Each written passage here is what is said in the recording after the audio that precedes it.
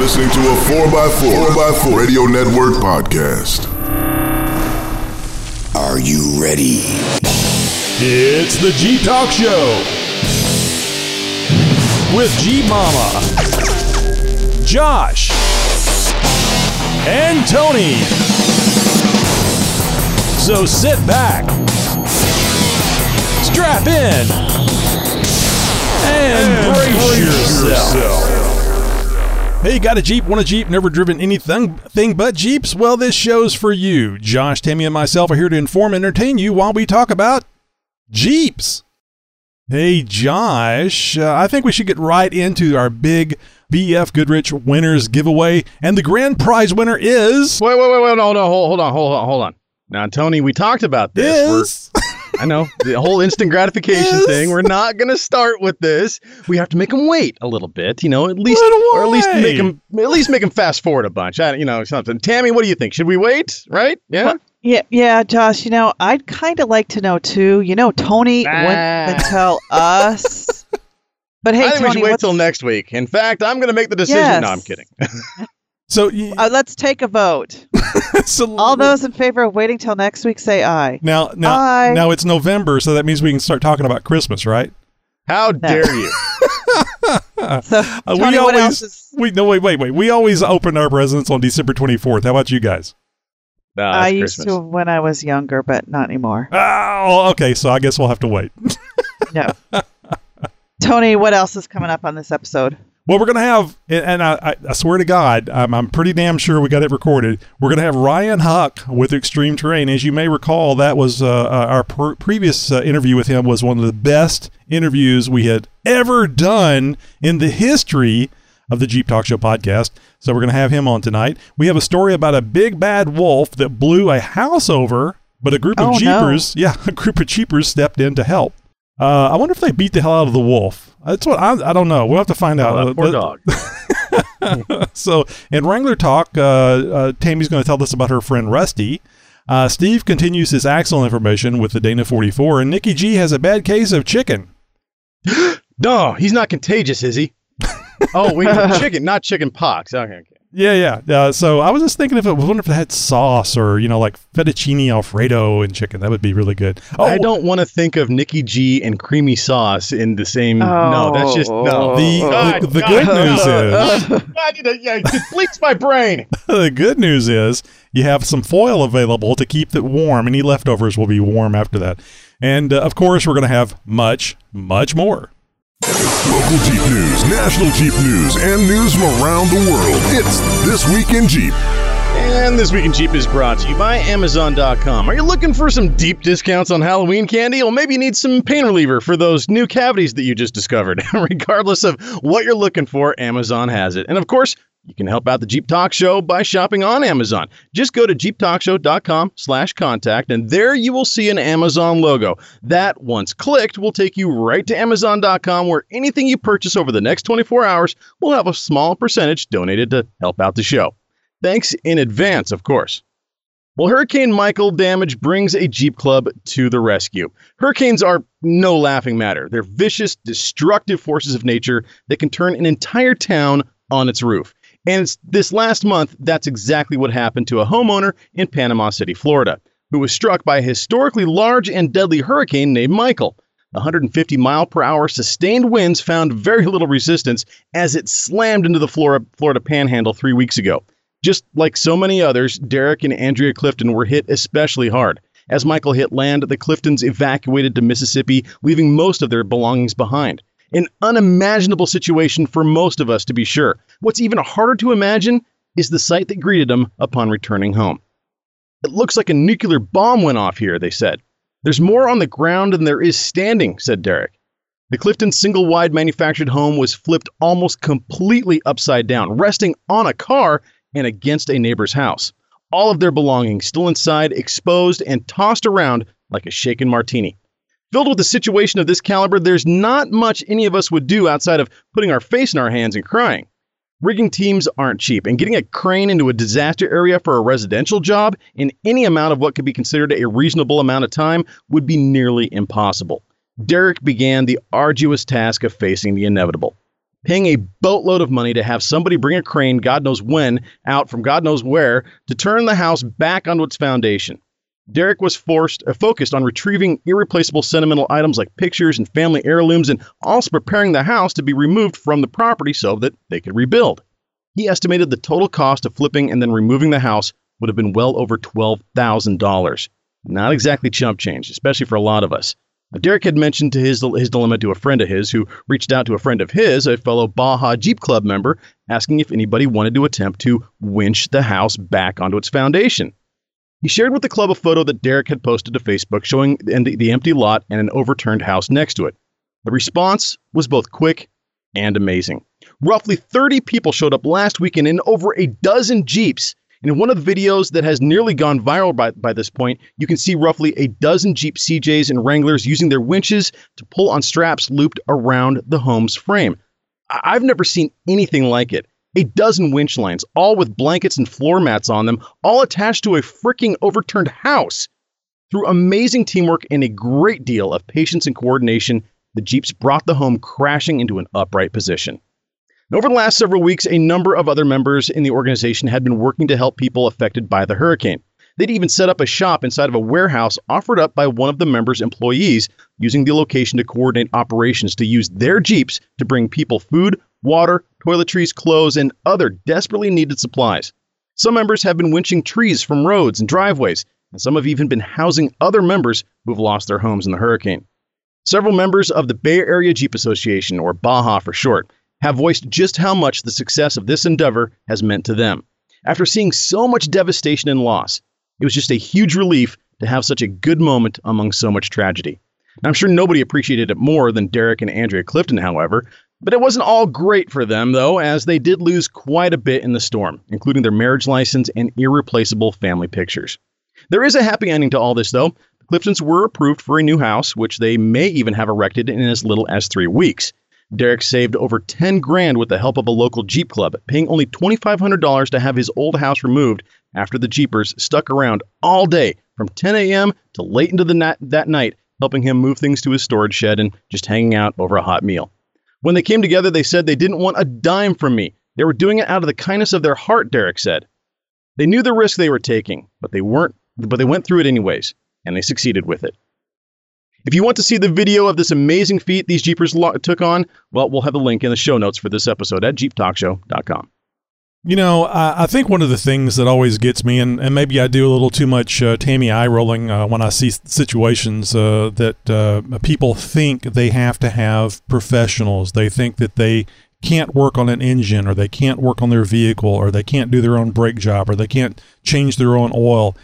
You know, there was somebody that came up with that, the belief that they could do it many years ago, and they made a livelihood out of it. So if somebody else can do it, so can you. And in this situation, even though this is quite dangerous, and somebody could have been hurt, or even Jeeps damaged if they had if the trailer had continued to roll and rolled onto a Jeep, or even an individual that wasn't where they should be.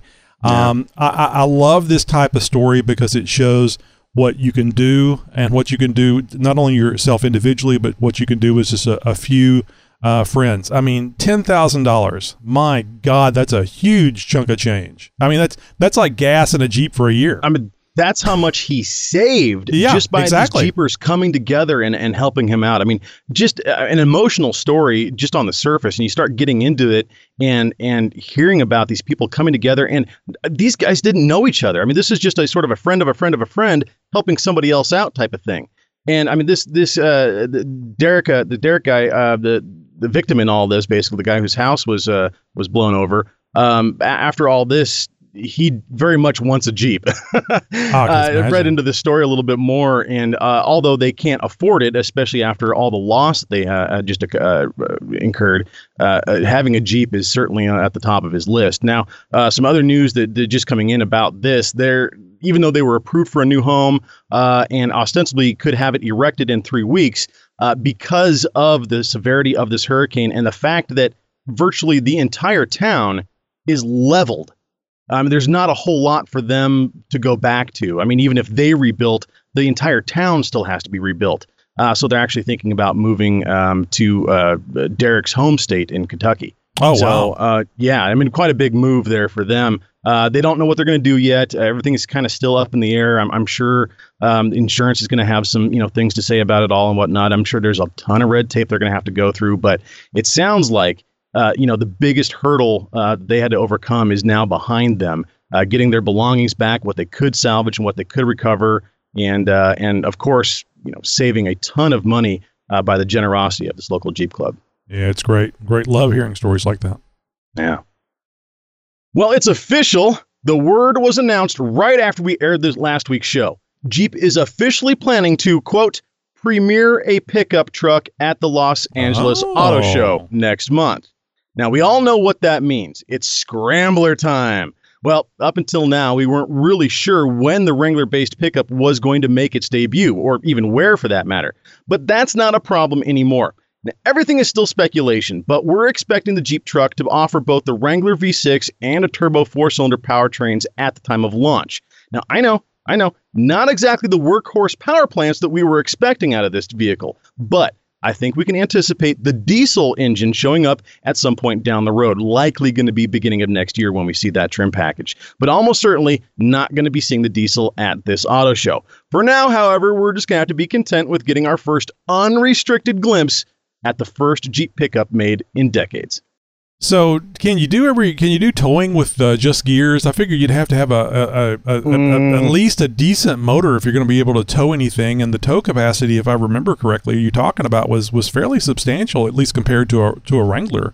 It's substantially more than a Wrangler, and on par with some of the other full-size pickups out on the market. So, I mean, you can't do that with a turbo 4-cylinder. As much as that thing is probably going to be capable of putting out some decent horsepower, the torque isn't going to be there. And you got to have the torque for towing, and a little 4-banger isn't going to have it. I mean, regardless of how it's aspirated. So, the V6 definitely going to have some towing abilities, not a lot. Again. But the diesel, I believe, is where the numbers are going to be coming from. We're going to see the torque. We're going to see the horsepower. We're going to see the workhorse that we're expecting out of this platform to be coming with those numbers that we're going to see with the diesel. I'm just a little concerned now. I mean, there was never any talk about having a V8 in there, but if you're going to be doing a full-size pickup type towing capacity, you need something. So maybe they're doing some of this V6 that we're not aware of yet, but the V6 and towing just really don't seem to go along well together in my mind. Certainly not when we think about using this Jeep for towing another Jeep, as it were. So yeah, the V6 definitely not going to be the power plant for that type of operation. Now, as a general work truck, as for your average homeowner, towing a trailer with some bark dust or something like that, no problems at all. They can do it all day long and do it with a smile. But if you're going to be getting into some serious work or any kind of serious towing or towing another vehicle, well, the V6 and certainly the 4-banger turbo is just not going to cut it. Good Lord, man, I got to tow my Jeep with this. I need something better than a V6. So I'm really, I'm not going to be able to make it down to the LA Auto Show myself. What the hell? And it's not. Where'd all the money go? Yeah, right. We sent you a check. Did you now? The check's it's in the mail. Yeah. I think it's January, February, or March that the International Auto Show comes to Portland out here. So you can't be there that long. Well, so I'm not going to be able to make it down to the show for this year for the debut as much as I would like to. So hopefully we're going to have some fans down there or somebody that's associated with the show that can maybe ask some of the hard questions of the people down at the Jeep area or whatever. And get some of these answers that we're long looking for. So I think towards the end of the month, I think it's towards the end of November that the auto show is happening. We're going to start seeing right before December coming a whole bunch of information about the Jeep pickup. Well, if you've got a news tip or response to any one of our stories, we'd sure like to hear what you have to say. Be sure to let us know by phone or by email. You can do it any number of ways. Just head over to jeeptalkshow.com/contact and find out how you can reach out to us. And coming up here later in the show, we're going to give it one more shot, an interview with Extreme Terrain's video host Ryan Huck. So don't go anywhere. Got a tip? We do. It's time for Jeep Tips. This is Steve, 4.3 LXJ, with another Jeep tip, and I'm going to make a liar out of myself and say that this is not the last, nor was the other one the last on the series of the Dana 30 axle, but it's going to be the last, you've already heard the last, rather, of the series on individual technical improvements you can do on the Dana 30. Now, why did I say all of this and do it in such a slow, methodical manner? Well, the answer is that most of us just can't afford a $7,000 to $9,000 Dynatrac axle upgrade. And I'm in that camp too. So what can I do to make my current Dana 30 axle better? Well, I start nickel and diming things. 100 or two here, a few hundred there.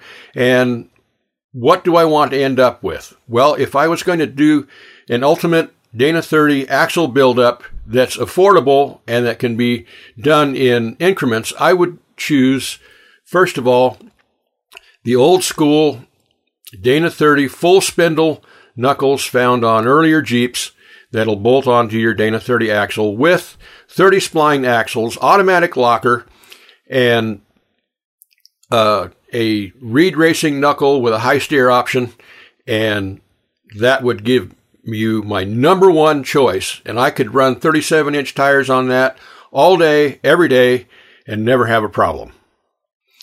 My number two choice would be almost the same, except that in addition to those 30 spline axles, I would run the WJ knuckle and front brakes, which give you the high steer option already built in, and it gives you a much improved braking ability, and it makes your Jeep safer. Either one is fine with me. Now, I wouldn't run anything over probably a 35-inch tire on that particular option because of the unit bearings. And we'll address that in other episodes as we continue on. So from there, now we're going to start transitioning into the Dana 44 axle as we get a little bit more modern here. And we're going to start a new series now on the Dana 44 front axle. And this is a unique axle, and so we have a few things we have to say about this. The Dana 44 front axle for a Jeep came about in the TJ Rubicon series, and it was a result of an inquiry by Jeep to various off-road magazine editors, which are all owned by the same company now, pretty much. They asked, what would you want in the ultimate off-the-showroom floor vehicle? And they said, well, we want lockers, and we want a 4-to-1 transfer case. Well, they said, okay. And so they came up with what they call the Rubicon model. Now, this Dana 44 that was in the TJ Rubicons is not the same Dana 44, for instance, that was in half-ton pickups and Scout 2s and the Dana 44 that was in Broncos and so forth. This Dana 44 was actually a hybrid between a Dana 30 and a Dana 44. And they did this for a couple of reasons. One is that they wanted to be able to start using all the same parts. And so from the knuckles out, or actually from the C's out, they could use the same stuff they were using for the Dana 30. So they went with the lighter tubes, they went with the lighter C's, they went with the same ball joints, same brakes, and stub shafts on the axles, unit bearings, all that stuff. And the other consideration was this. They wanted to use a locker that was idiot-proof. And one of the things we have to say about lockers is you have to be a little smarter than the average bear when you use them, because driving with them on the street may not be quite the same as when you're slow and off-road. And so they wanted a vehicle that was safe driving in snow and slick conditions, and that the average person would find fairly idiot-proof.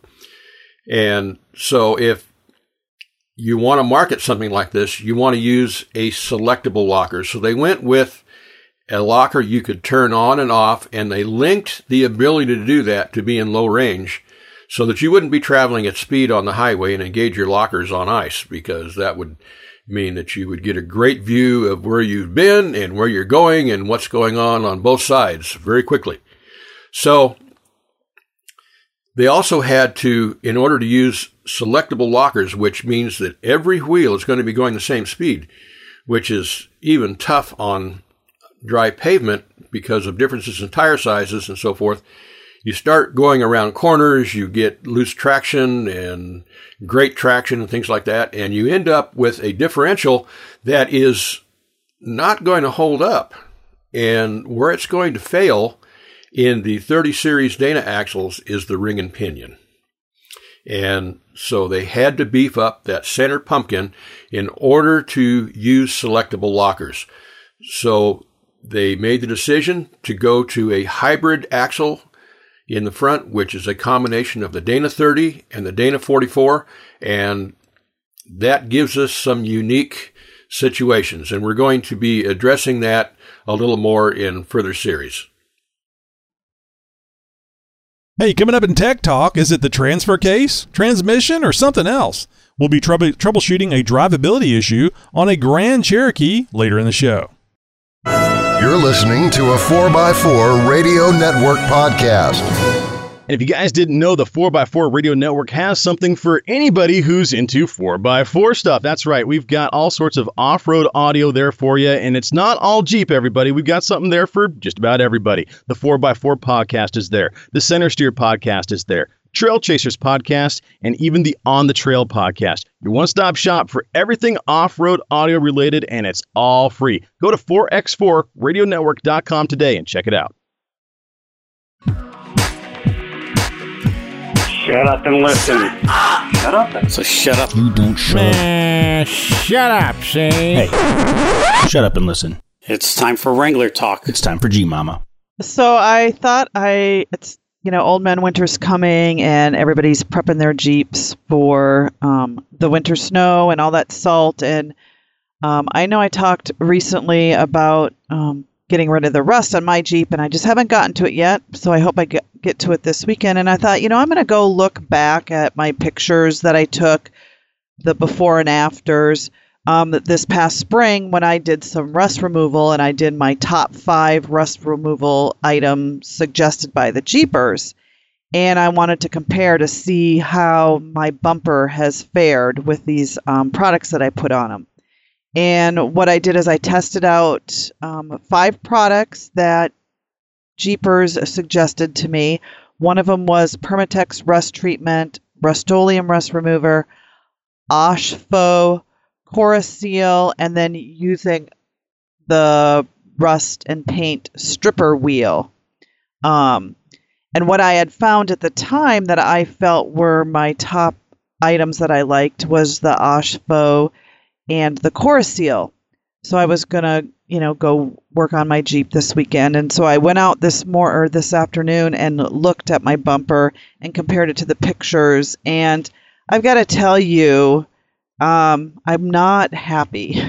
The rust has, it's not as bad in those spots where I used these 2 different rust treatments, but it is coming back, and it's almost like the whole bumper is just infected with this rust, and it keeps growing and growing because now it's really bad on the front of my bumper where the tow hooks are, the tow points, and it's just like spreading.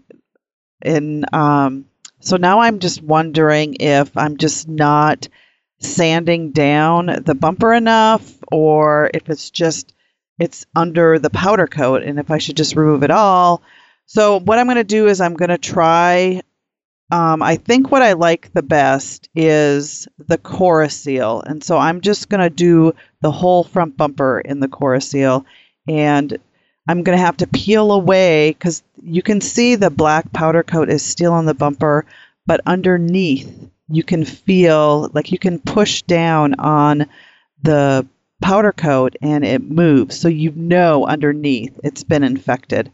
So I think I'm just going to probably strip all those little spots down and just soak it in this Cora-Seal because I don't think I soaked it good enough, and that's why some of the spots have come back. So that's my big project for the weekend. I was thinking about doing it last weekend, but it was really, really rainy and wet out, and I just didn't think that would be a good time to try to get rid of rust because rust loves water. So anyway, I'm going to try it one more time, and then if that doesn't work, I guess it's time to get a new bumper or just... I like that. Yeah. Or I was also thinking of maybe taking it off and taking it to, we have a finisher guy at the elevator company where I work. He does all sorts of finishing with bronze and stainless steel and all those materials, and have him just sand that sucker down and prep it properly. And I know that's probably kind of pointless too, because I do take it off-roading and I do scrape up against trees. I do scrape up against rocks. And so that's, it's going to continue to do this. And I guess it's just part of living in the Northeast. So anyway. I don't think that you're entirely at the end of your rope, though, Tammy. You're to a certain extent right that the rust is spreading. I mean, it's very much like a disease or like a cancer. Right. And it's basically turning the iron in that steel into iron oxide. It's oxidizing that, and that's the rust that you see. If you just sand off the rusty spot, you're not necessarily getting rid of the rust. You got to get down to bare steel. You got to get down to shiny metal. And even then, you're not 100% guaranteed that you've removed all of the rust, and it can just come back much like a cancer. Unless you cut out all of that tumor, it's going to come back and it's going to haunt you. Extremely difficult to do, especially in the Rust Belt, the Salt Belt. Especially in climates where, you're almost going to have to stay on top of this seasonally, a constant battle with this. In your case, Tammy, where you've got rust that is spreading along the metal underneath the powder coat, that's evidence of a few things going on. One, you didn't get a very good powder coat job done. And two, that you have a deeper rust issue than what you're seeing on the surface. My advice in your case, and in anybody who's in a similar case to Jeep Mamas here, is to get that bumper off of the Jeep and strip it. Because the powder coating, the bad powder coating isn't going to stop there. The rust isn't going to stop just where you can see it. It's going to spread, and it's eventually going to take over that entire bumper and spread to your frame. It could spread to mounting locations, threads and nuts and weld nuts and all that sort of stuff in places that you basically don't want it. So get that powder coat off, get that thing stripped down to as, bare steel as you can. Yes, it's going to require a lot of elbow grease. It's not going to be an easy job. It's going to take probably a full weekend. It's going to be a lot of work. But when you're done, you'll be able to maximize the most out of that core coat or whatever that stuff is, that rust converter. Yeah, the core seal. It's going to make the most out of that. Otherwise, you're going to be forcing that core seal to work very, very hard and fight things like paint and powder coat and stuff like that. It's stuff it's not meant to do. It can't chemically treat and convert stuff like powder coating and paint. So get it down to the bare metal as much as you can. Get that the rust converter on there. Get it working, and then get that whole thing stripped again, get all the chemicals off of it, and do a good acid etch primer. A lot of the rust converters that I see out there, they claim that it converts the rust into a primer-like substance. It's not going to have a chemical bond. It's not really going to have as good of a chemical bond that a true acid etching primer is going to have, and which is going to seal that paint, which is going to seal that metal up. Otherwise, you're just going to be sort of doing this once every 3 months. I can see. Yeah. So getting that bumper off, getting it stripped, getting it down to the paint, getting the treatment done, and then getting a good base coat of acid etch primer that actually, it makes a chemical bond with the metal. In which case, then you can have a much better bond with your paint to that primer, and you're going to be doing a lot less maintenance over the year dealing with rust issues. My personal feeling about this, with absolutely no experience in this area, is your main problem is powder coat. There is no good powder coat. It gets damaged, stuff gets underneath it, and then you got to take it off, and it's a lot of trouble to get rid of. Don't get powder coat. If you're going to use your Jeep as a Jeep and take it off-road, you're going to get little dings or you're going to get scrapes. Buy something bare metal and rattle can it. And then when you have these issues, it's not going to be that difficult to fix. Or I just move. Yeah. No, you're gonna have the problem no matter where you go. It will be of varying degrees, but you're gonna have the same problem wherever you go. So I don't buy powder coat. I just don't. It does not make sense if you're going to use the Jeep as a Jeep. There are powder coating methods which can stand up to the rigors of some off-road use, but even that, you're going to get rock dings and stuff like that. It's not bulletproof. Well, like sliders, sliders are going to get the stuff peeled off of them. Little accessories, trim, things that you use to customize your Jeep and make it your own. That's not armor.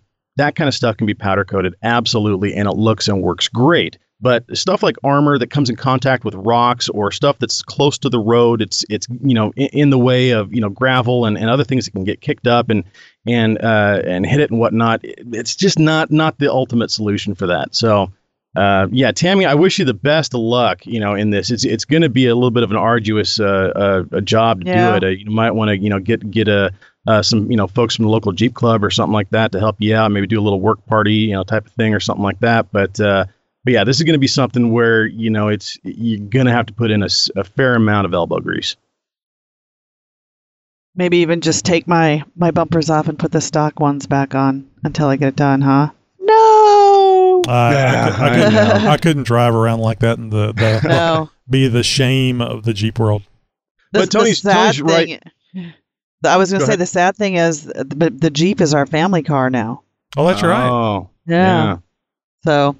yeah, I might have to do something about that. I don't know. Time to get a sidecar for the Mercedes. Yeah.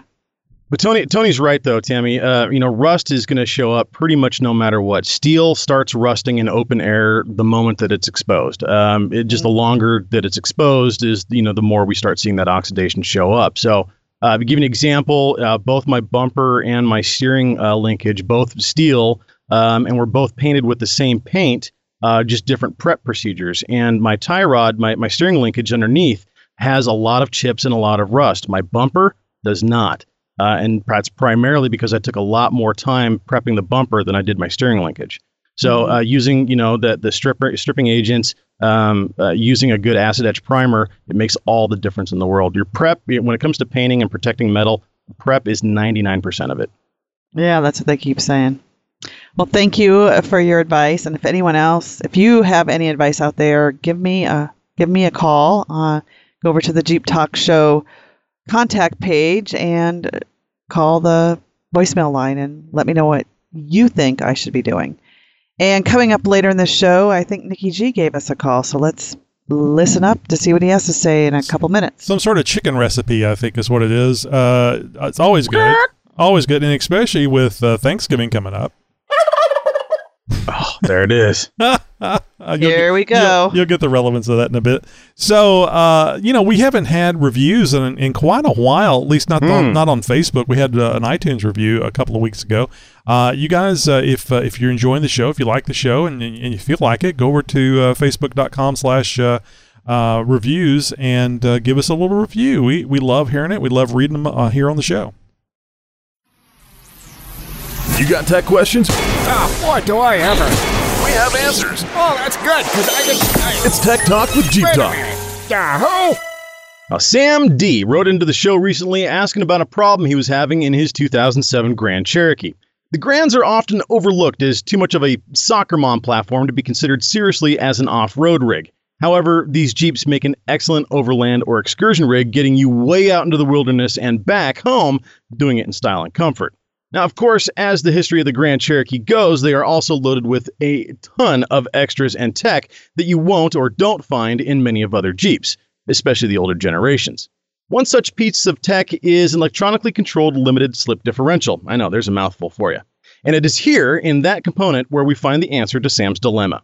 And he writes in, he says, I recently bought a 2007 Jeep Grand Cherokee with 72,000 on the odometer, a Hemi engine, and the Quadra Drive 2 system. The other day, I was pulling out of my driveway and I turned onto the street when I heard this binding, groaning noise coming from the front end, almost like the Jeep was in four-wheel drive when it wasn't. This noise continued every time I turned for maybe 10 minutes or so, and then suddenly went away. It does this just about every time it's cold, but the noise goes away once the Jeep warms up. Everything looks to be in great shape on the front end with nothing visually wrong. No lights or codes either. The only thing I can figure is that maybe something is wrong with the transfer case. Any ideas? Well, first off, big thanks to Sam for taking the time to write in. Problems like this can cause many of us to delve into a full-blown panic attack, as it's generally pretty scary when something affects the drivability of our Jeeps, especially when it's something internal and not easily diagnosed like a flat tire or blown radiator. Oddly enough, this issue is somewhat common to this generation of the Grand Cherokee. The forum jockeys will blame it on everything from using the wrong oil in the differentials to bad control arm bushings, of all things. However, we also find a few stories of repair shops and dealerships having misdiagnosed the issue as a problem with the transfer case and have handed customers a big repair bill for a couple $1,000s or more, all while not fixing the problem. With such low miles on Sam's Grand Cherokee, I highly doubt that the transfer case is Sam's problem. Thankfully, the common fix for this common issue is less than $100. The QuadraDrive 2 is a pretty neat but rather complicated full-time four-wheel drive system. The NV245J transfer case has full-time high, as well as 4 high and 4 low selectability. In full-time mode, there is a clutch pack in the transfer case that sends varying amounts of power to the front and rear axles, depending on traction conditions. This is why it's able to be driven in, four-wheel drive essentially on dry pavement. This is virtually the exact same transfer case that's in the QuadraTrack 2 systems in the earlier WJ Grand Cherokees. But what makes the QuadraDrive different from the QuadraTrack systems is the electronically controlled front and rear limited slip differentials, or ELSDs. Both the clutch in the transfer case and the ELSDs are hooked up to the traction control system, which is a computer that can regulate the amount of slip between the front and rear outputs while also varying the amount of slip allowed between the tires on each axle. According to the factory literature, the ELSDs can be entirely unlocked just like an open differential and can add varying amounts of resistance to the point where they can even fully lock up, making them act just like a locking differential. That's a lot of moving parts in electronic gadgetry, but as long as everything is working, the system is pretty capable. But of course, sometimes things don't work like they should or for as long as they should, and occasionally we need to get in there and do some maintenance or repairs. The ELSDs are controlled by a solenoid that regulates the amount of slip allowed between the tires. This solenoid can start sticking, which causes the limited slip to tighten up when it really shouldn't. The traction control system doesn't know that the solenoid is stuck, and there is no data feedback that could transmit this information even if it were available, so the solenoid sticks and you're left with a drivability issue and no codes and no lights on the dash and warning you that there's a problem. For whatever reason, once the oil in the differential starts warming up, the solenoid frees up and starts working as it should, and the problem essentially goes away. For equally unknown reasons, this sticky solenoid issue usually only happens on the front axle. It could be simply because the front tires spin at different rotating speeds more often than the rear tires, or it could be that the front sticking is simply more noticeable because, that's where the steering happens. I think you may have this problem. Let's find out. Here's what you do. Let the vehicle sit overnight. Then with the Jeep in park, jack up the front end so that both tires are off the ground. Front tires should spin opposite of each other with very little resistance, just like an open differential. If they don't, lower the vehicle and drive it around until things heat up and the binding noise goes away. Jack the vehicle up once again and see if the front tires spin freely. If they do, you have a sticky solenoid. If they don't, disconnect the pigtail on top of the front differential housing and spin the tires again. If they free up, then there's likely a wiring or some other electronic issue, and you may need to take it into the shop after all. If it is determined that you do have a sticky solenoid, then you're in luck. Fortunately, a genuine Mopar ELSD solenoid can be had for about $60. The service manual calls for removing the entire front differential to change it, but trust me, that's not really all that necessary. Unbolting the front mount allows the differential to rotate enough to remove the inspection cover on the front axle without tearing apart the whole front end. The solenoid itself is a very simple removal and reinstallation. Now, don't forget to add friction modifier to the gear oil when you fill it all back up, and be sure to use 75-140 synthetic gear oil, as you don't want to use the regular stuff. It's a job that can be done in an evening or an afternoon and with basic hand tools, so don't be too scared to dive in. If you're experiencing a problem like this, do the check that I mentioned and then go from there. And we wish you the best of luck. Sam, I hope this helps out, and thanks again for writing into the show. Boy, I wish I had gone with the Grand Cherokee when I was at the Jeep dealership back in 97, 98, whenever it was. Maybe it was 99. And they had the Grand Cherokee sitting right over there. It was $24,000 for the XJ, or I could have paid $32,000 for the Grand and be having all this fun. Solenoids in the differential. Oh my God! Good Lord! Yeah, there's some tech for you, huh? It's not exactly something you'd expect to find in the solenoid there. So no, give me the simplicity of a Cherokee or a TJ any day. I mean, I thought having the vacuum disconnects on the front drive shaft of a Cherokee was bad. So yeah. Anyway, good information. I don't know where you pull these things out, Josh. That I've never heard such a thing. Well, people write into the show. They got these, crazy tech issues and questions going on. They need some troubleshooting help. And I've seen just about everything under the sun. I'm no expert. I've just happened to have had my hands in a lot of Jeeps over the years and fairly mechanically inclined. So I'm able to point you guys in the right direction. But if there's anything you'd like to add to any one of these, or maybe you have a question for Tech Talk, we'll just jump over to jeeptalkshow.com/contact, send us a message, and who knows, you might just get your answer or your question answered here on the show. You're listening to Jeep Talk Show, the number one Jeep podcast. At my mom's house. Well, we were damn pleased to have Brandon from BF Goodrich on the show last week, and boy, they just gave us some amazing prizes to give away. And stay tuned to later in the show, and we'll tell you. Well, no, I'm just kidding. We're gonna tell you now. But we had a lot of calls. Tammy, Josh, I know you guys know this because I whine about it all the time in chat.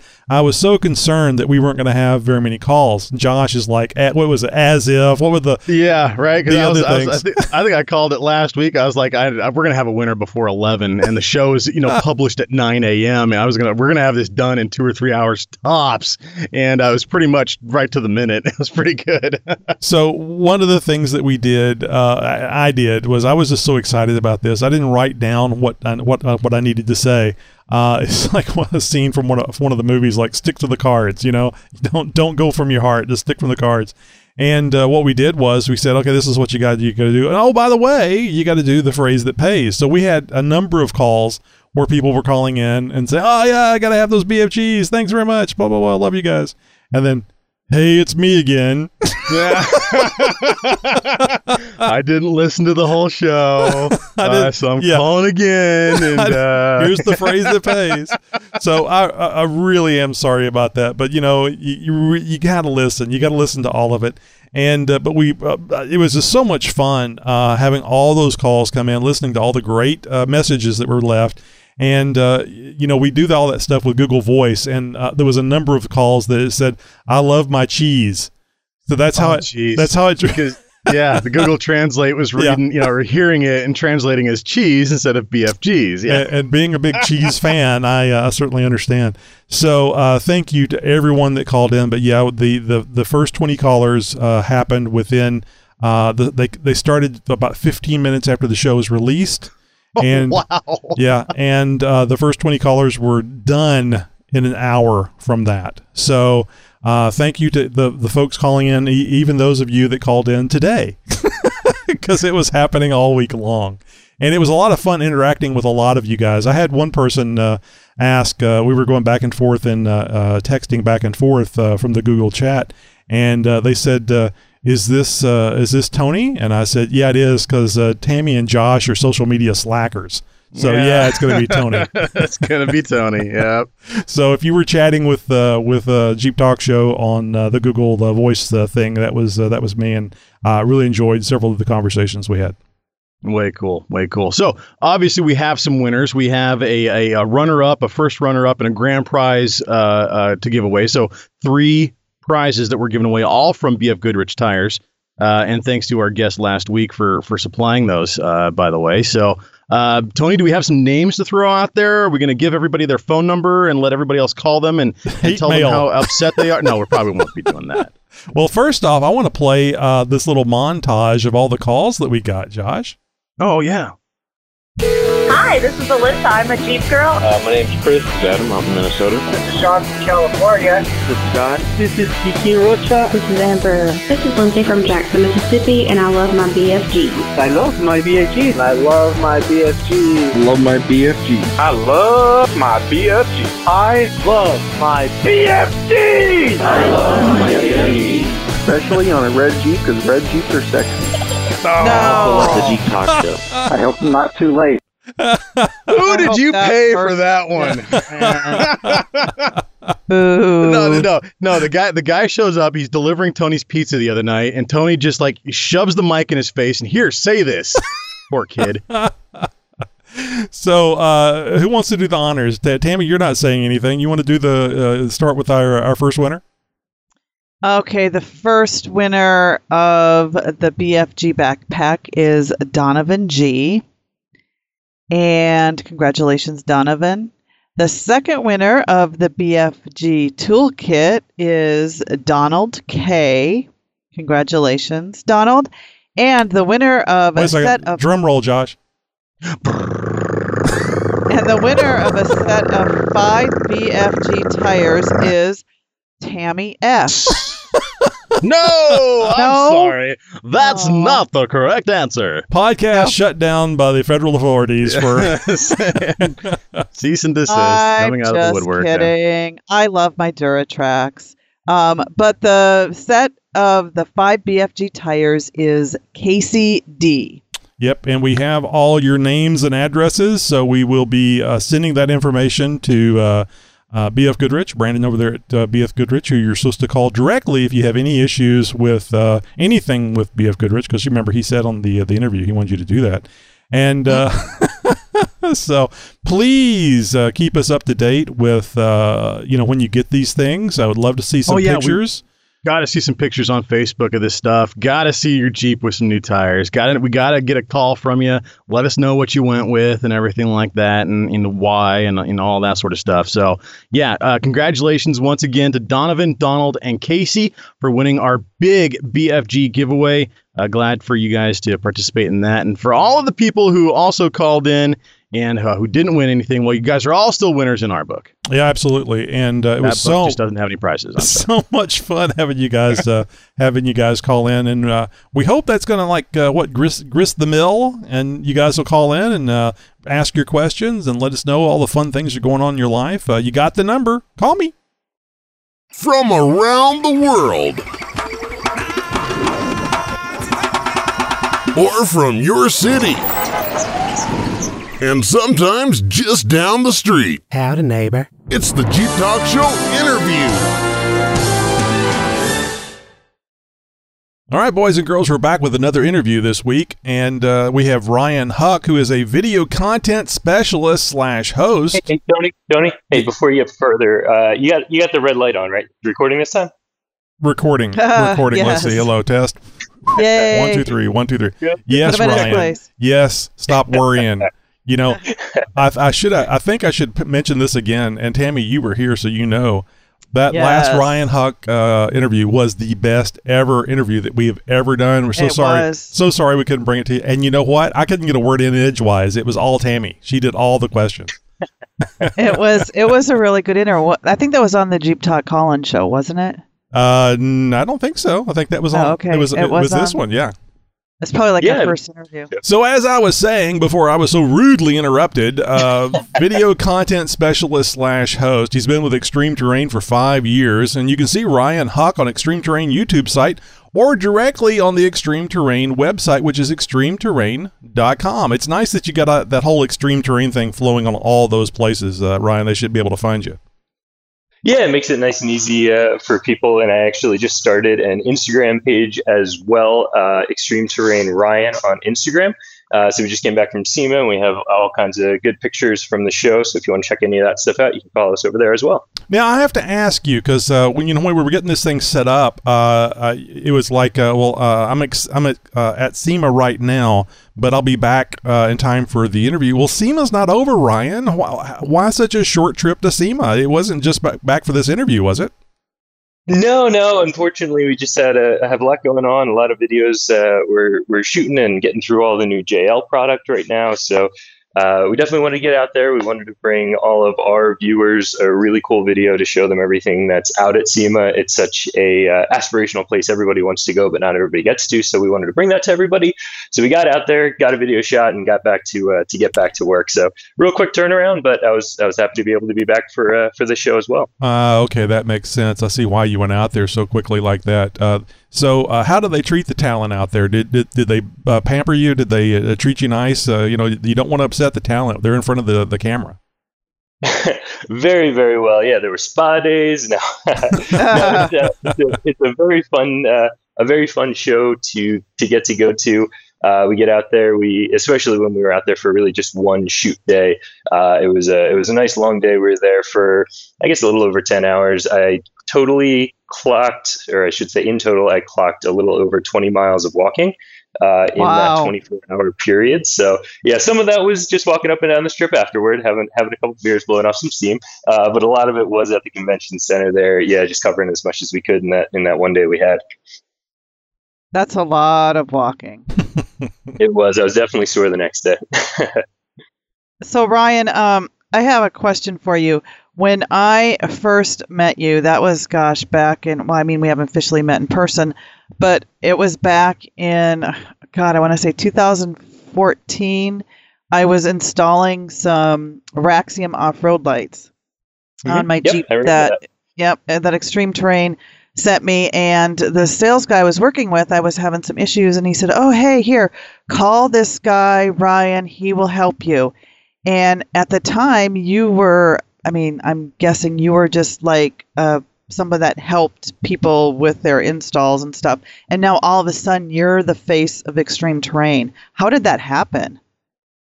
Yeah, it was kind of an interesting transition. When I started with the company, I was on the social media marketing team, so a lot of interaction with our customers over forums, Facebook, Google+, Twitter, all that good stuff, putting up the posts, just talking to people.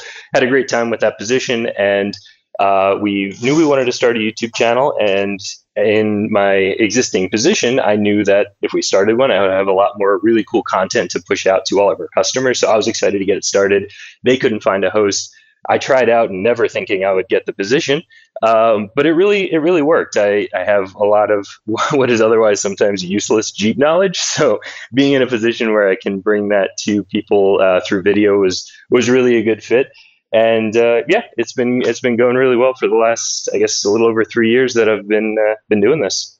So I had heard that it was due to the trophy that you provided, showing that you were the winner in the Harrison Ford lookalike contest. I've never heard that one before. Harrison Ford. Okay, I'm not complaining. Well, it was that or Angelina Jolie, so I went with the male counterpart. So yeah. Well, I appreciate that. Thank you. So now, because we had did some chatting and email before the interview, I know that you do have a couple of Jeeps, and let's start with the older of the two. Yeah, my TJ is 20 years old this year, which seems crazy to say. Mm-hmm. But yeah, I've had that Jeep since I started driving, I guess about 16 years ago now, which also seems crazy to say. So yeah, my dad bought the Jeep for my sister initially when she started driving. She's a couple years older than I am. Once she bought her own vehicle, it kind of just sat in the driveway until it was my turn to get my license, and I sort of inherited it from there. It's been through 2 or 3 different lift kits now. It's pretty much on its final iteration of building. There's not a ton that I want to do to it.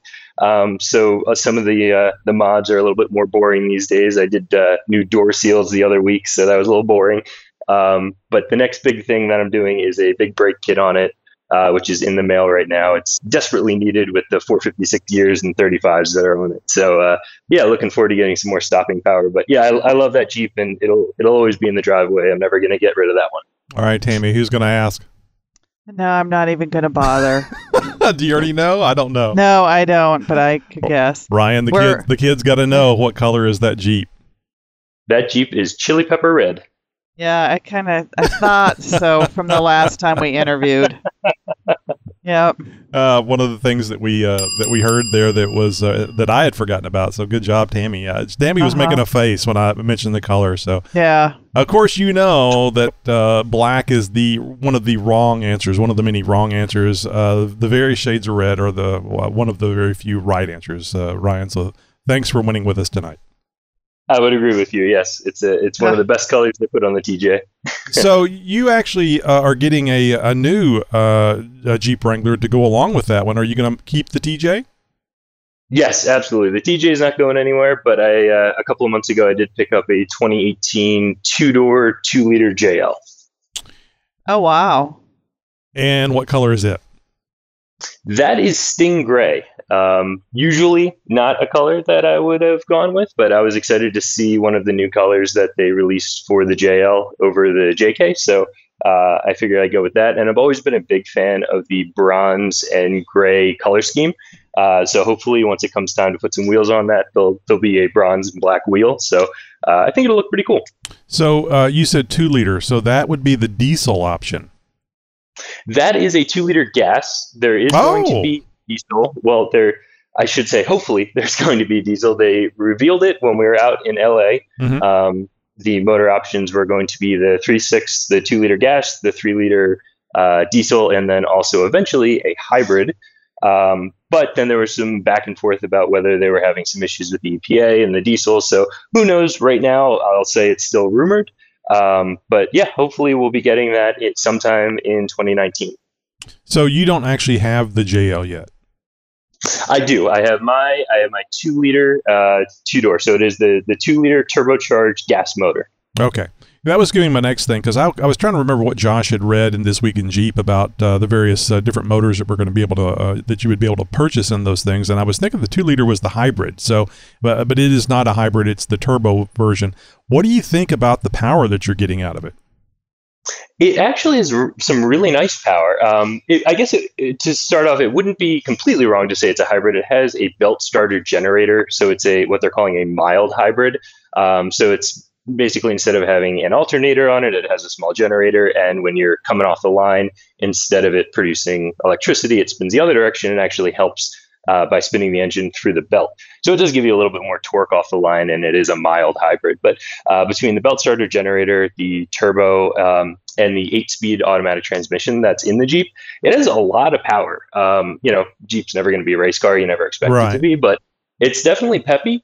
It gets up and moves, and I'm really looking forward to seeing how it feels once we put some big tires on it, and we put some gears underneath of it as well to go with those big tires.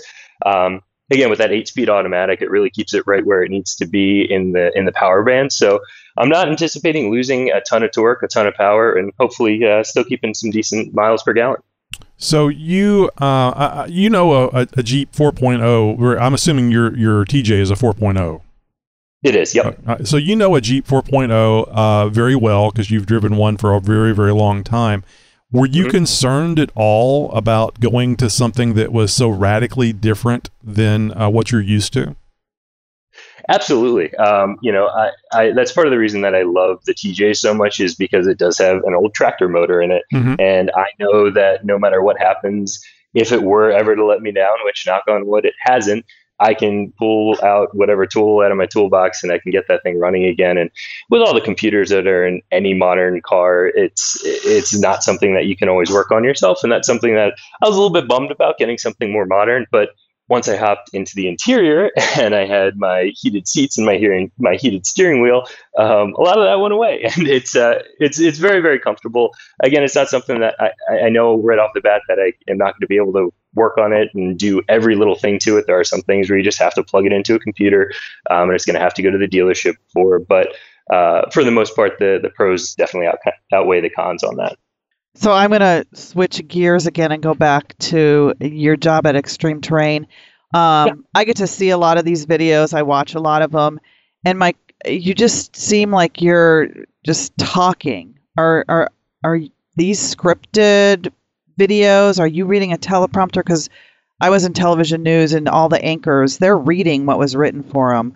So I'm just curious how that works with Extreme Terrain and your YouTube channel.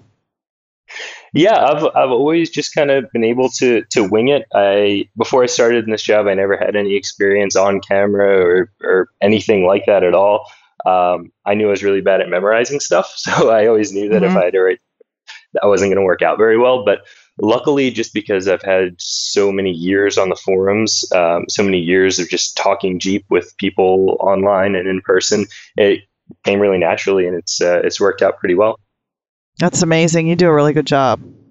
Well, thank you. I appreciate that. It's got to be fun to be playing with all the new toys and especially telling people about it. Do you actually watch the videos after you've done them, after they've been produced? I try not to. Yeah, that's where I would be. Yeah, it's always a little awkward watching yourself, listening to yourself. I will watch some of the bigger content videos and some of that stuff just to see how it comes together, especially something like the SEMA shoot when you're out there shooting for 10 hours. You don't remember what you did in the morning by the time the evening rolls around. So it's cool to see those videos come together. Our editing team is amazing at turning what I do into a really interesting video. But yeah, every once in a while I'll watch them for the most part when they're the product videos that we're churning out a lot of. Sometimes I just don't have the time. But yeah, the content videos are definitely fun to watch. So do you partake in the editing process? I personally don't. No, we have a team of editors. They're a great team. I'm gonna guess that we have 7-8 guys now. I'm even losing track. Holy cow! Wow. So it's quite the team. But they do a really amazing job. When it's an event like SEMA where things are so timely and people want to see it now because they know the show's going on, we actually will dump everything onto a hard drive and we'll overnight it to the guys so they can start working on it before we even can catch a plane and get back here. So yeah, they do a wonderful job of turning things around and really getting out a really nice product. I would love to come to the studios one day and just watch, see how you guys put it all together. When I used to be in television news, we had big, huge cameras and 3/4-inch tape and big light belts with, for the batteries, for the lights. And I'm sure it's like a totally different scene now. It is. It's a little bit different. We have a really beautiful facility we just moved into in the beginning of the year. So I guess we're coming up on our 1 year here in the new building, but it's really great. We have a really nice set, a few different sets actually that we're able to utilize. Some really great videographers, some pretty cool equipment and some pretty cool gear that we can use to get some of the shots as well. And yeah, it's been working out pretty well for us. We've had a really good reception, and the YouTube channel has been growing pretty quickly. So we're really excited about that. Well, the people love getting the information about things, and especially if you're talking about products that they're on the fence about buying. It's such a different world these days where normally you would walk into a place and you'd poke at it, you'd look at it, you kind of eyeball it, move around, and now it's all online. So anything that you can see to get an idea of the size and the quality, I think that really helps people make their decisions.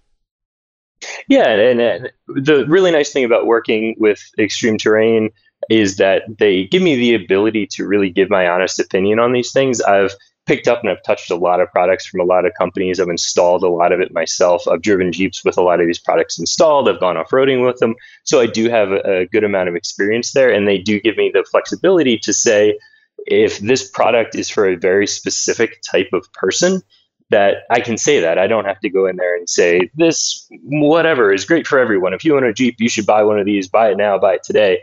If it's not for everybody, I can say that, which is really nice. And I think that that's also one of the things that has helped us grow the channel and have it be something where people do trust us, because I'm not lying to them. I'm telling them the honest truth about what they're going to get. If they order that product, it gets to their house and they open the box, they know what they're going to get. So have you ever had a product that you thought was so bad that you just told them, look, I can't review this. There's nothing positive I can say about this. We should burn it now and then salt the ground that we buried it in. It has actually happened. It's incredibly rare. But honestly, I'm being completely honest that I don't remember what the product was at this point, but I remember very early. He was anticipating the next question. I knew it was coming up. It was very early, and I remember going to Matt at the time and just saying, Matt, I don't know what to say about this thing. I honestly, it doesn't work. It doesn't fit. It's, I don't know who would buy it. I can't recommend it. And because they understand the value of the trust aspect that we have with our customers and with our viewers on the YouTube channel, they were like, okay, let's pull it down off the site. We don't sell it anymore. And that was that, and moved on to the next one. So that's definitely something that allows me to do my job, is them being as open and as trusting with me so that we can have that relationship with our customers. So, Tony, Extreme Terrain is a little over 2 hours away from me. Not that far. That sounds like the danger zone to me, Ryan. You guys should think about moving.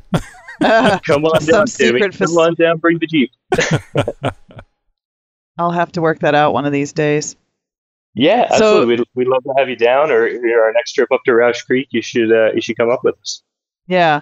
Now, I was going to ask you, do you go to Roush Creek just for fun with your own Jeep? Yeah, I do. Not quite as much as I'd like to. Unfortunately, I think, like with anybody, life kind of gets in the way of that. Right. But I do from time to time get up there. And I'm also very lucky to have a job where sometimes I have to go up there as if they were twisted arm. So we actually have a trip planned in the next 2 weeks. We'll be heading up for the day. And at least 2 other shoots that I can think of off the top of mind that we're going to try and get done this year. So probably another trip up, weather dependent, sometime in December. Now, when you guys go up there to do shoots, you're doing off-road videos, I'm assuming? And what trails are you usually taking? It really depends on the video. We've done everything from, let's compare a 2-door JK to a 4-door JK and what's better off-road. So that was everything from running green trails up there, which are basically just dirt roads, all the way up to running some blacks, not quite reds, which are obviously the more aggressive trails to really show what's better on what type of terrain. So it really depends on the shoot. We did a snorkel video, so it was really comparing different types of snorkels, really more of a good, better, best of our product line when it comes to snorkels for the JK. So we went up there and talked to Bruce, who's amazing, up at Roush Creek Off-Road Park, and he helped us out, pointing us in the right direction to some deep water. And that day was just running back and forth, through a deep water hole. So really depends on what we're shooting.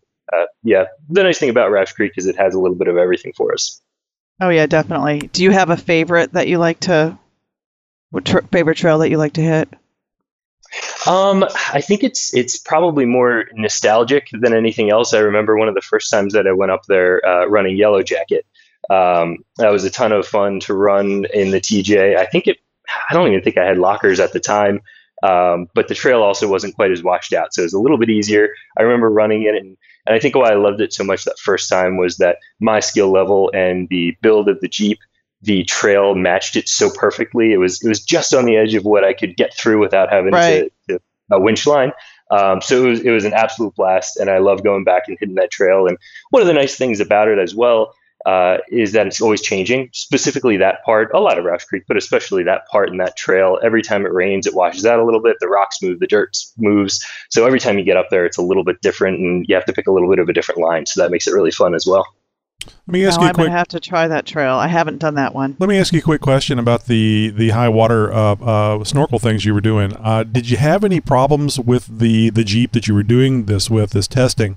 After the high water crossings? I mean, I'm sure you didn't hydrolock it, but I don't know what you guys may have done to keep the water out of the transmission and the other things. Were any long-term issues with that Jeep?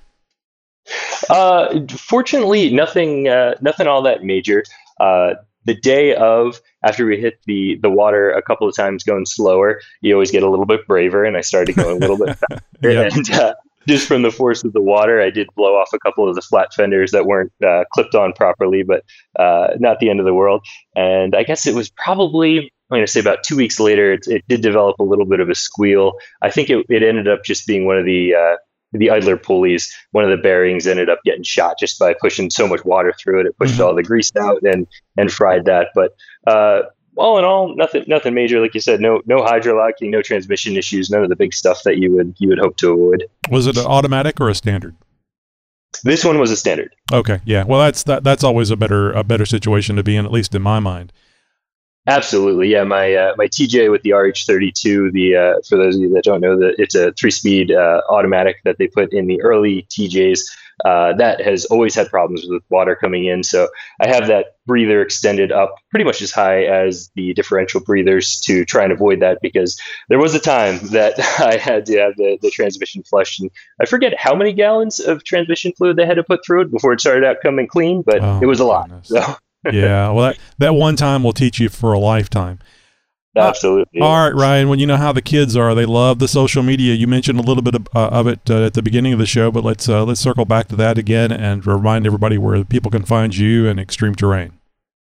Yeah, absolutely. So extremeterrain.com is going to be the best bet. We post all of our builds, all our big content videos right there on the website. You can find them there. You can also go to youtube.com/extremeterrainvideos. That'll take you directly to our YouTube page. Or of course, just search extremeterrain.com on YouTube. That'll have all of the videos, both product videos and content videos. And then, as I mentioned, I just started Extreme Terrain Ryan on Instagram. And that is going to be a page that I started mostly to follow the build of my JL. As we slowly get into that, you guys can see some of the behind the scenes stuff that doesn't necessarily make it into the actual build videos. So that's going to be really fun for me. And I think really fun for anybody who follows. Absolutely. Oh, and I nearly forgot, we have a little bit of a discount code or something for the listeners tonight, don't we? We do have something. This is going to be. I was looking for it as well. I was hoping that you remembered. Here we go. Okay, so we have a 5% off discount code for all of the listeners, and that is Clubs CLUBS GHSX2S, and that will get you 5% off anything on the website.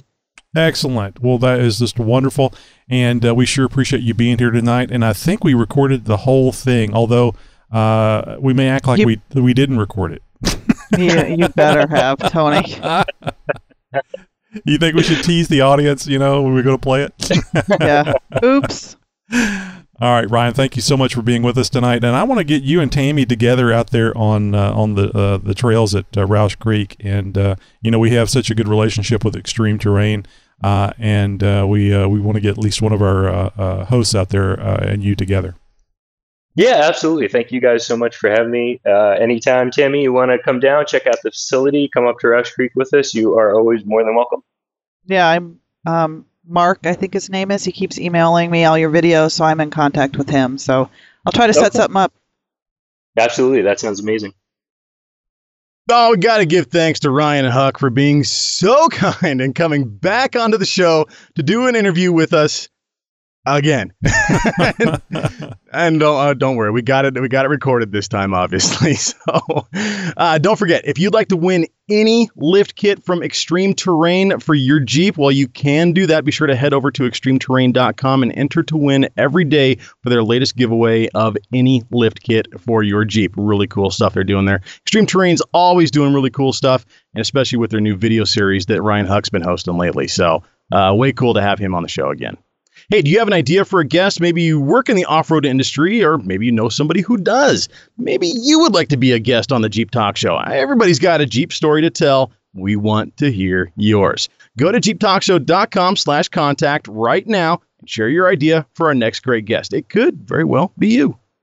Hey, and maybe you're walking around SEMA right now and you've got a 100-watt amplifier and a battery pack strapped to your back with two huge speakers on either side of your head blasting out the Jeep Talk Show for everybody to walk by and say, would you turn that shit down? and God bless you if you are. All right, so next week, Ryan Ward. And who scheduled this thing? We shouldn't have two Ryans week after week. That's just going to confuse Ryans. That's going to confuse people. Somebody's going to get confused. So this is going to be a great interview with Dr. Moab. This is where he goes and travels. He and a group of folks travel across the country. I guess it was like 700 miles that they were doing just back road stuff all the way to Moab and the 35th anniversary of Naxja. We had the interview prior to this trek occurring, and this is going to be the interview after the trek and what all happened. And Ryan says you're going to not believe some of the stuff they went through. So UFOs or something next week. Maybe. Find Black Hawk helicopter. No, I'm not going to say it. It could be anything. You have to tune in and find out.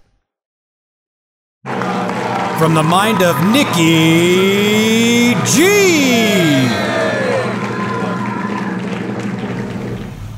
Hey, this is Nikki G, and I'm out here with my chickens right now. Don't get your feathers in a ruffle. I'm going to tell them. Henrietta here says that, Tony, it's okay for the next 27 days to use the turkey gobble sound effect without sounding creepy and weird. He's that's calling not me why creepy I and called. weird. I called to thank the representative from BF Goodrich. I can't remember his name. It was a very good interview. I learned a lot, and thank you for all the gifts. And but I know. I got one problem now. His engineers are spending all their time and energy on strengthening the sidewall of the tire, and they're wasting their time. Anytime I've seen a tire go flat, it's always that bottom part that touches the road. If they just concentrate their energy on that, I think they can make a better tire. All right, boys and girls, I'll chat you later. You have a good one. Bye. So I'm gonna pull the layer back a little bit, move the curtain out of the way. Sir Craps-a-Lot voiceover has been, and the chickens have been done by Nikki G's lovely wife Wendy, and I think she did a wonderful job doing both the chicken and Sir Craps-a-Lot. Now those are actual chickens, folks. That's just giving Wendy a hard time. Okay, class, it's time for a review. Let's check it out. Check it out! It's time for Jeep Mama's product review. Now, what is it and why do I want it? Well, in this age of rapidly growing technology, I don't know about you, but my cell phone is my everything. It's not just my phone to make calls anymore. My phone is my address book, my camera, my GPS, my alarm clock, my flashlight, my CD player, or depending on how old you are, my 8-track player. Yeah. And it's my mirror and so much more. And as a society, we are never without our phones, and they have become our lifelines. So even when we are driving in our vehicles, we want them close at hand. But now we should not do that for safety reasons and because of all the hands-free laws that are out there that's not allowing us to have our phones in our hands. So we need to mount our phones in our vehicles for a safer driving solution.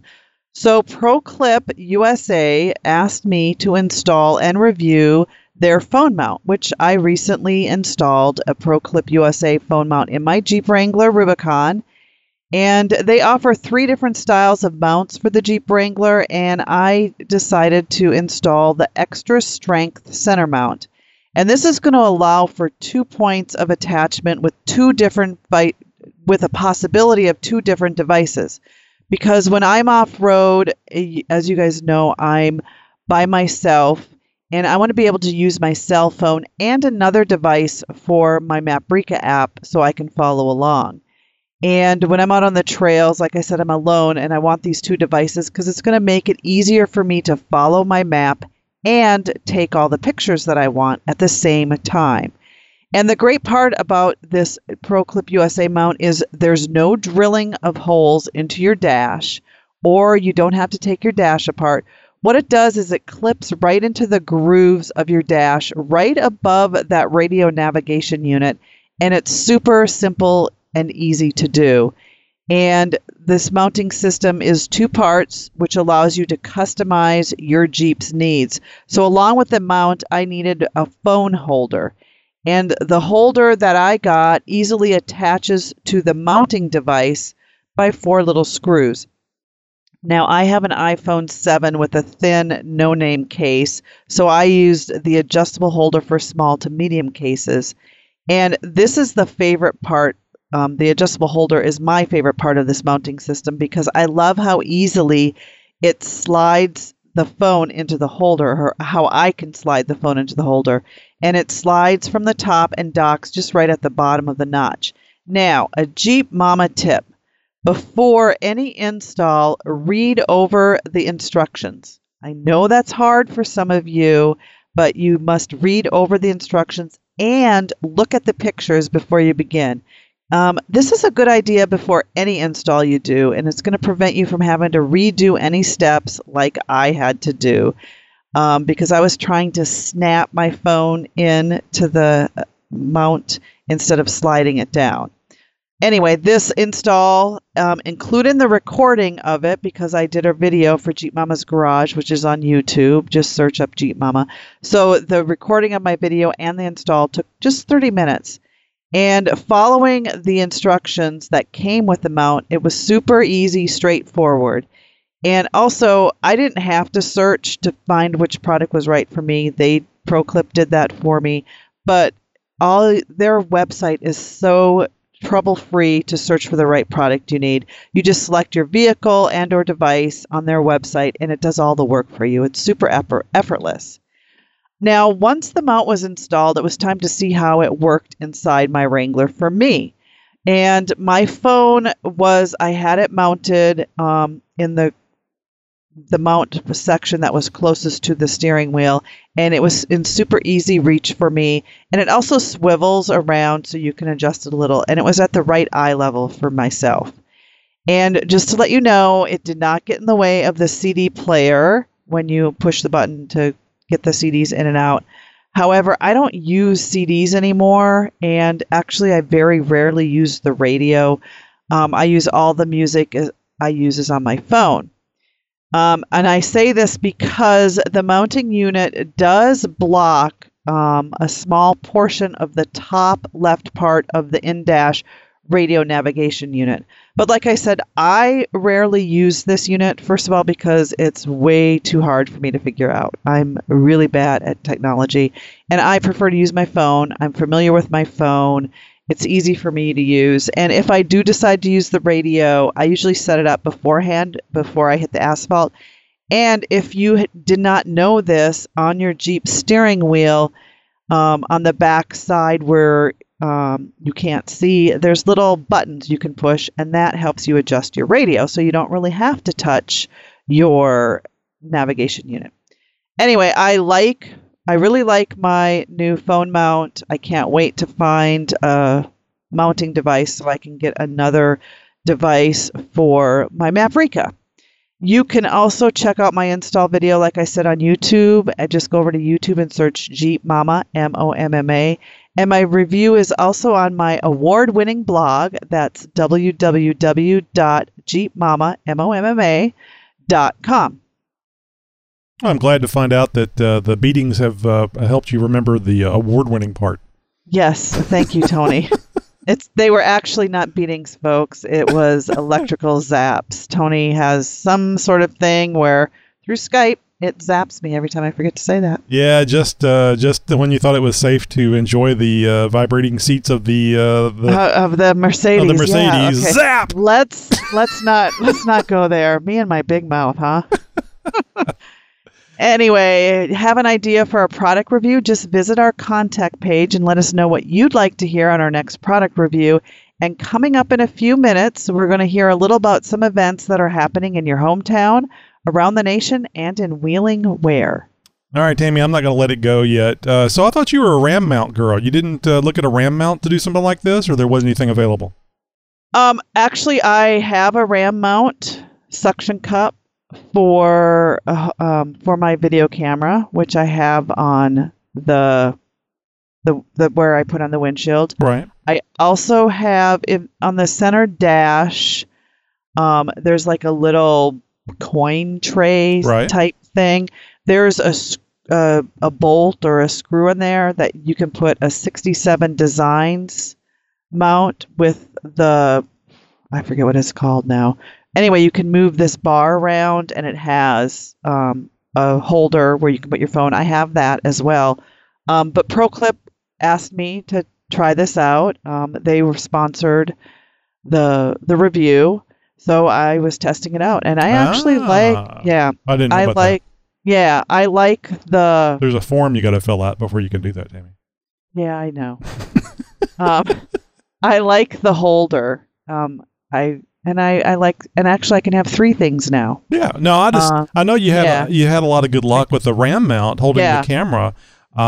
Which if you're gonna, and it's not a little camera that you have on there. No. I mean, it's a sizable thing. It's an old-fashioned camera. Yeah, that's why I was, if it's near and dear to you, you don't want that thing being broken. So I was just curious why you didn't look at a RAM mount. I understand now. It's they sent you a unit or something to right. I'm looking at these ProClip dash mounts. I'm looking at the TJ and the XJ designs here, and I don't know that you couldn't mount a RAM holder to these mounts. It looks like they have 2 different product lines here. I don't know if that came out in what Tammy was talking about. They have the holder for your cell phone, and that just holds the cell phone. They have powered versions and non-powered, that charge or don't charge your phone. But that's just the holder. That itself only holds the cell phone and doesn't mount anywhere on your vehicle. You then have to buy the vehicle-specific mount to go along with the device-specific holder.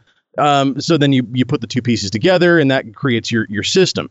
Now the holders themselves, they vary. The mounts all seem to be right about the $30 mark. So very affordable for something that gets you, a custom cell phone location mount without having to drill or anything like that. So I really like the angled dash mount that they have for the XJs and the TJs. Really, really cool stuff. So I might be looking a little bit more into this. So what you're telling me, Josh, is I've been looking at getting a 3D printer for about $300, highly reviewed on Amazon, and I'm going to be sending you vector files endlessly. Tony, I need you to make these parts for me. And all I have to do is print 10 things, and I will have made my money back on holders. So if that's the math you want to go with, more power to you. I mean, $30? You think $30 for something that I don't know how they're making money on this. Because these things look like they're pretty well made. I just think $30 is a lot. Yeah. Tony, you think $5 is a lot. I do. And that's funny you mentioned about the phone. You don't that you use you don't use CDs, and I was thinking, talk about 8-tracks. Isn't it funny how things change so damn quickly? So rapidly, I know. I'm still using my cassette player in my Jeep. Oh, jeez. Well, it has a little adapter. Anymore. It has a little adapter that you can plug the little thing comes out of it into the phone. Here's something funny for y'all. So I don't own a single cassette. There probably is not a single cassette under this roof, but I do have a Laserdisc. Oh my goodness! No, not a Laserdisc player. I don't have any kind of collection or anything like that. But I think it was is it Flash? I think it's the original Flash on Laserdisc that I have as kind of a collector's item. So I keep going to eBay looking for a reel-to-reel tape unit, and eBay keeps logging me off. So that's I should funny. take that. The reel-to-reel, that's what I learned when I went to radio, television, broadcasting school. It was mainly on how to be a DJ, and we had to write our own commercials and record our own commercials, and we had to record them on reel-to-reel and edit them. I think I told you guys the blue tape. Oh, and you guys had before, yeah. You cut it and put it in a little thing and put the tape on it. Yeah, the splicing. Oh, yeah. You had to mark it with some special pen. The way God intended editing to be. Yes, exactly. Yeah, that's pretty cool. These phone mounts, by the way, it's not just for Jeeps; it's for any vehicle. Yeah. No, of course. Yeah. But I think that a Jeep is a good torture test, because for a mount to stay connected to something after the G's changing as you're doing things off road. That's the one thing that I was curious about. I mean, the mounting, the way that these things mount and everything is really cool. I'm just kind of curious to how secure that's going to be off road. Driving down the road during your average commute in a pothole here and there, I'm sure it's fine. You get onto a washboard gravel road, things are going to change real quick. So I'd be curious to see what Tammy's final predictions are about this thing. You get to keep that, or you got to send it back, Tammy? It's mine. All right. Well, we should be able to hear more in the future. Maybe I'll do a giveaway. I don't know. Send it I like back it with extreme prejudice. This thing sucks. Right. No. I want to get another device for Maprika. I love Maprika, by the way. That's such a cool app. Paprika. Oh, yeah. Oh, sorry, Nate. Oops.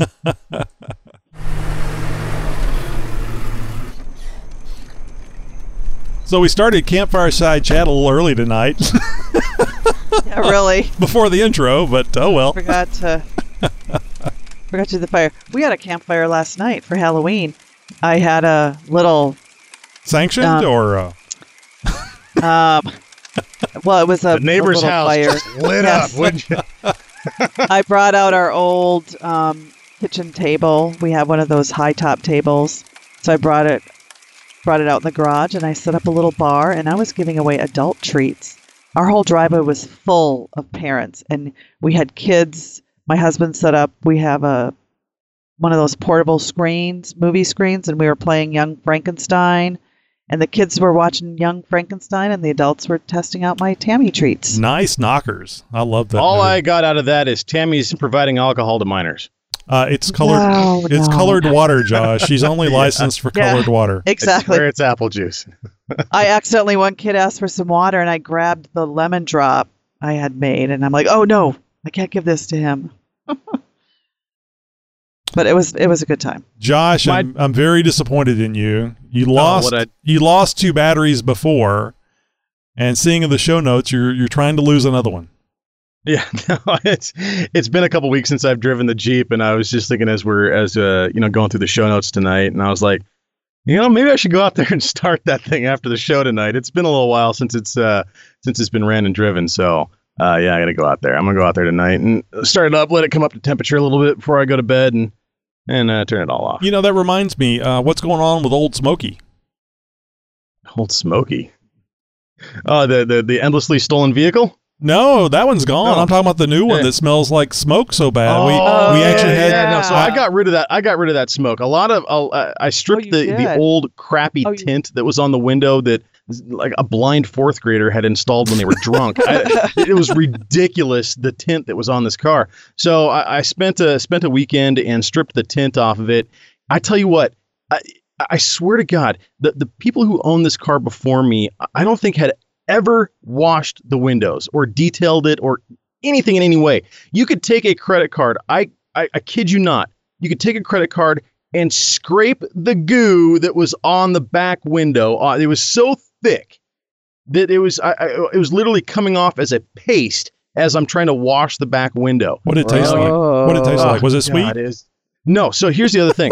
So it's weird because the smoke on that tint, that had its own kind of very unique, wonderful smell to it. And then as you're stripping the tint off, the glue, once it hits oxygen, releases this other smell to it, and then you have to strip the glue off the window, and that requires alcohol, isopropyl alcohol. And so you've got this whole conglomeration of these just horrific smells. It took me 2 days to get that crap out of my nose. It singed the nostril hairs. I kid you not. It was so potent that, and it took me all freaking day, an entire bottle of window cleaner, an entire bottle of rubbing alcohol, a few razor blades, and a heat gun. It was just quite the arduous process. But after Febrezing the hell out of the interior, vacuuming the living what out of it, getting all that tint off, washing everything down, and doing a detail on it myself. Oh, it smells great. I've seen this on like CSI shows and stuff where they take the it's not what is that stuff they put in their nose? It's like like the menthol from when they go to the morgue or whatever. Yeah, well, you just stick that in your nose cavity. Vicks Vapor Rub. Vicks Vapor Rub. Thank you. Yeah. That's what you should have done, Josh. You just like it was a crime scene, Right. I had the rubber gloves on and the glasses. I was like an investigator, but no, I was glad to have that all done and over with now. At least I can see out of the windows at night, so that's a good thing. The one picture that you shared with us, it looks like a really nice vehicle. It just the smell was the biggest problem. Really, it's got. It's not perfect. It's a 2002. It's got a few miles on it. Been around the block a few times. I'm not the first owner, obviously, and the people before me didn't really take care of it. So it is what it is. It's a better car, at least newer vehicle than what I was driving previously, and of course has the anti-theft protection built into the keys. So chipped key and all that. They can't just steal it out of the driveway. At least not as easily as they could the last vehicle. And it gets good gas mileage. So it's, I'm not driving the Jeep to and from work, 40 miles each way. So well, it gets around. It's been around the block a few times, but at least it didn't come with a kid. So there you go. Exactly. Exactly. So while we were doing the show, I was searching on the internet again. We are doing the show. Oh, son of a bitch. I know, exactly. So wouldn't you know it? I know. I'm multitasking. So I found on Quadratec's website this POR15. Oh yeah.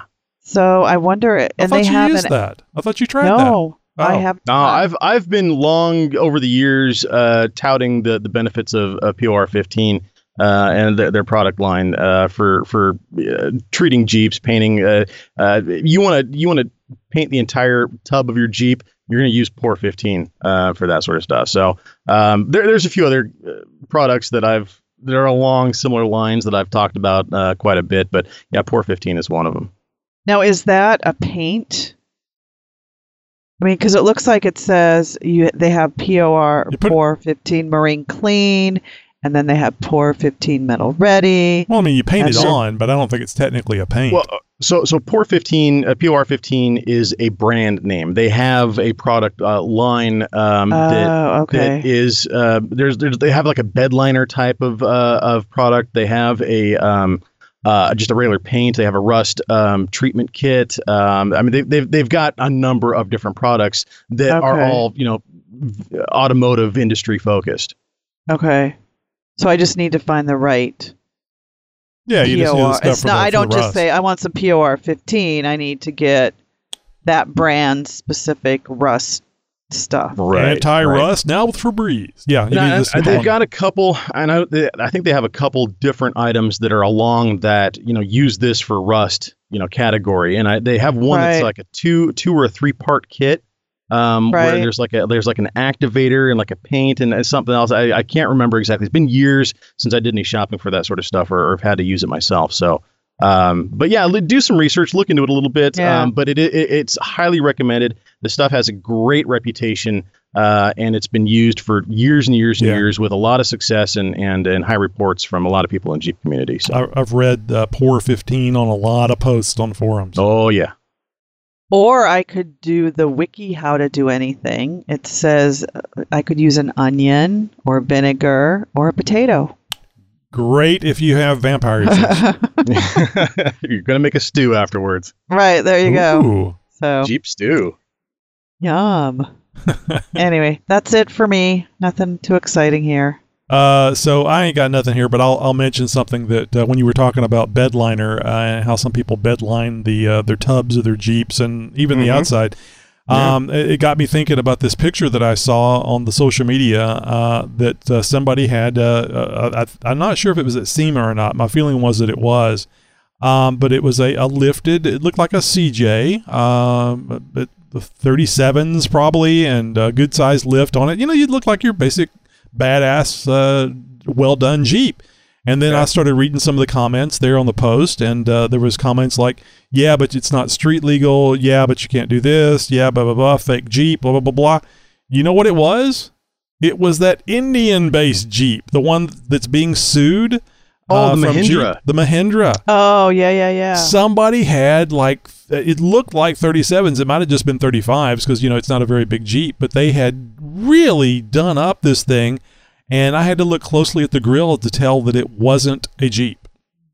Wow. Yep. So if you guys haven't already seen that picture out there, just do a little search on the, I guess, lifted or heavily modified Mahindra. And it was really cool. I could not tell the difference. And, maybe Jeep's got a point.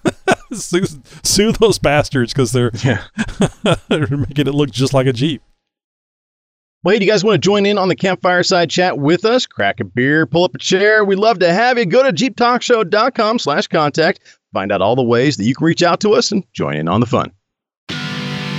Hey, now let's get into some events from around the world and maybe even your neck of the woods. And let us know about your event. Just go to jeeptalkshow.com/contact, click and fill out our Wheeling Where form. We're going to get your events out here on the air. Coming up here November 9th through the 11th, the Overland Expo East is happening at the Reap Ranch south of Asheville, North Carolina. And we have the Unlimited Off-Road Show. This is a big one. December 1st through the 2nd at the Cumming Fairgrounds in North Metro Atlanta, Georgia.